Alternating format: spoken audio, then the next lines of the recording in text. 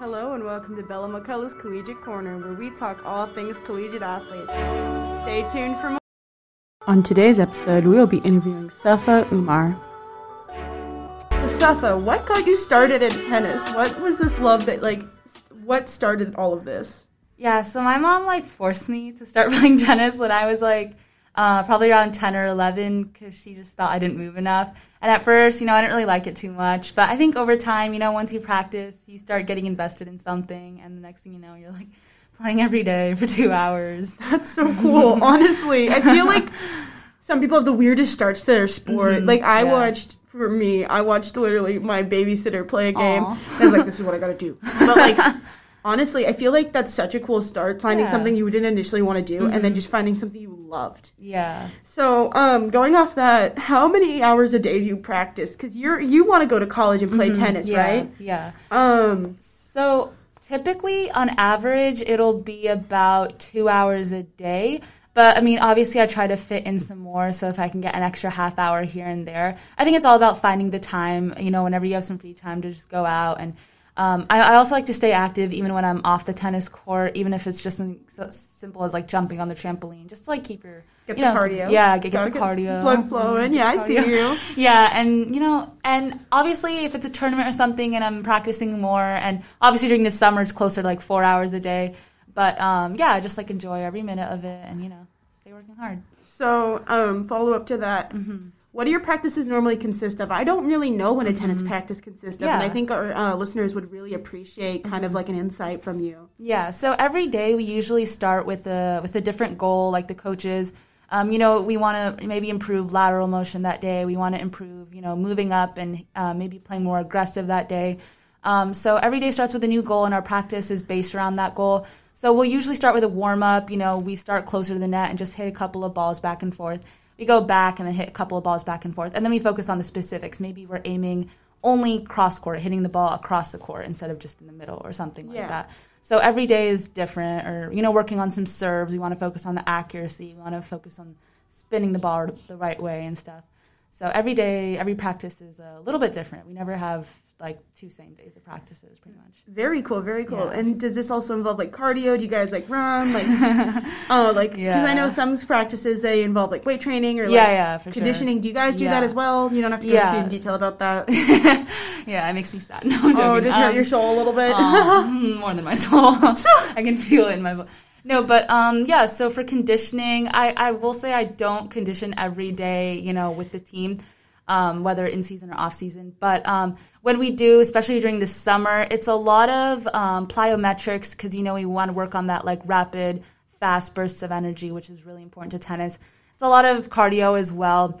There's not as much weight training incorporated in my, training as I would have liked, honestly, because I think that's kind of a really huge part of, just getting stronger. Prevention and strength. Yeah, absolutely. Especially for tennis those players. Gains. Yeah. Get those arm gains, Yeah.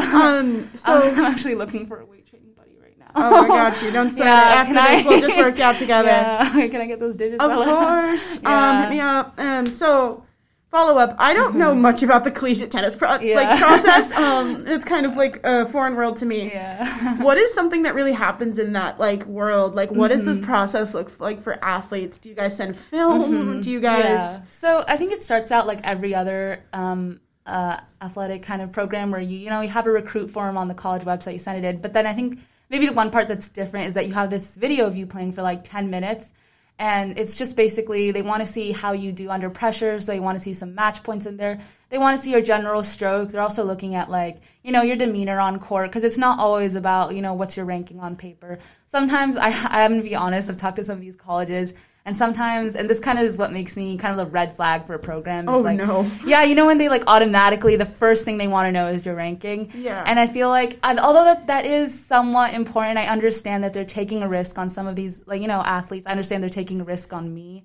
I still don't think that's the first question to be asking. It's so important to know how that athlete like carries themselves, because you don't want an athlete out there that's going to be a bad sport, hurting other players, screaming at them. Yeah, you still want, you know, your school to have a good reputation when your athlete graduates, you know. Strange question. Do they do like recruit days, or like they watch you guys all play against each other, like prospect days, or is that a thing? Usually from what I've talked with the coaches, it's just usually you head down to the college just for a day or two. Oh yeah, that's really cool. Because it's better that way, you know, it's individualized, you know, they're not looking at like a mass audition. Okay, that's very cool. So I know you want to go into pre-med. Yeah. And so I think studying is very important. So do you have any really good study tips, or study like skills you use to make sure you're on top of your game, because school and academics really play into the factors of where you're going to play? Yeah, so, like, I mean, I think my biggest thing is, like, not having my phone in the way. And I think this is really basic, but, like, when I mean I'm not saying, like, I'm listening to music. Like phone box. Yeah, literally. I just, like, throw it at the wall. Like, no. Like, I'm not, like, you know, on Netflix. You know, I'm not, you know, listening to the music. You're in the zone. Like, I'm, like, in my zone. Like, that's really cool. Yeah, because I feel like even that small, even if I think it's supposed to improve your concentration, I don't think it really works for me. You're not thinking about it. I'm not thinking about it. I'm focused on, you know, putting my entire mind, you know, seeing the concepts in my mind. And that's so really cool, honestly. So are you, like, looking at schools, like, that have pre-med? Are you looking at their rankings? Like, are you looking into, like, other research that might help you pick a college? Is that something that factors into your, like, where you want to go? Yeah, so when it comes to rankings, I'm not even looking at the college ranking. Because, I mean, obviously everybody knows, you know, Harvard and Yale are, like, the best. But for me, I mean, I feel like something people miss is that those are hard schools. And to get through that. They're like lottery schools. Yeah, they're difficult. It's not just about getting into it. You're looking at attainable schools where you can play and be happy. Like break a leg rule. Like, kind of like if you break your leg, would you still be happy there? Yeah. So I think it's kind of like the whole thing, like small fish in a big pond, or would you want to be a big fish in a small pond?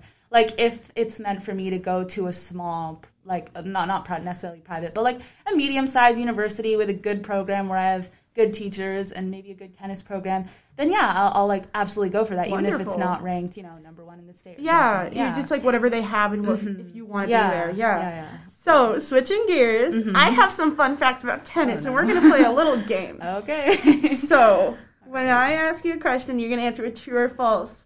And I'll tell you the answer afterwards. Are you good with doing that? Yeah, for sure. Okay, question number 1. Before yellow tennis balls, they were originally purple.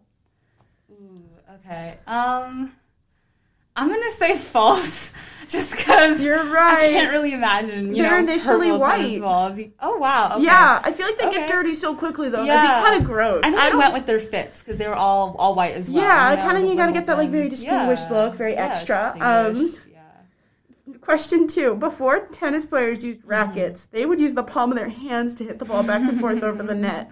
Definitely false. It's true. Oh my god. Wait. Yes. Wait, no, are you? I am serious. Wait, you're like 100%. Yes, I'm 100% serious. Oh my god, stop. That's just what we do when we, like, break a string. You're feeling funny, you're like, hit it. Oh my god. Okay. Some massive palms out there. During a match, a player runs on average 6 miles.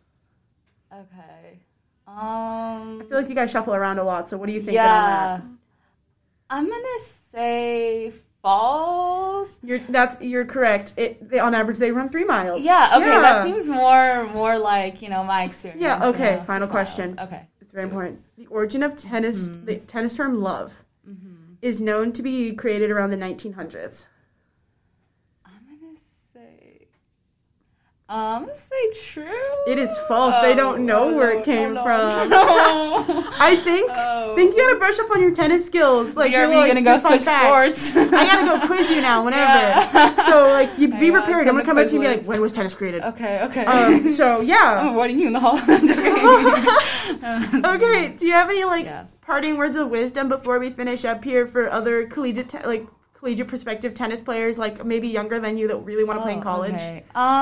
I would just say, you know, don't get too stressed about it. You know, whatever happens, it's gonna work out for you. Whatever college you go to, don't stress about the rankings. You know, and just, you know, stay cool. That's all. Awesome. Thank you so much. Thank you so much. I really appreciate it. I really like being on here. I love you being on here.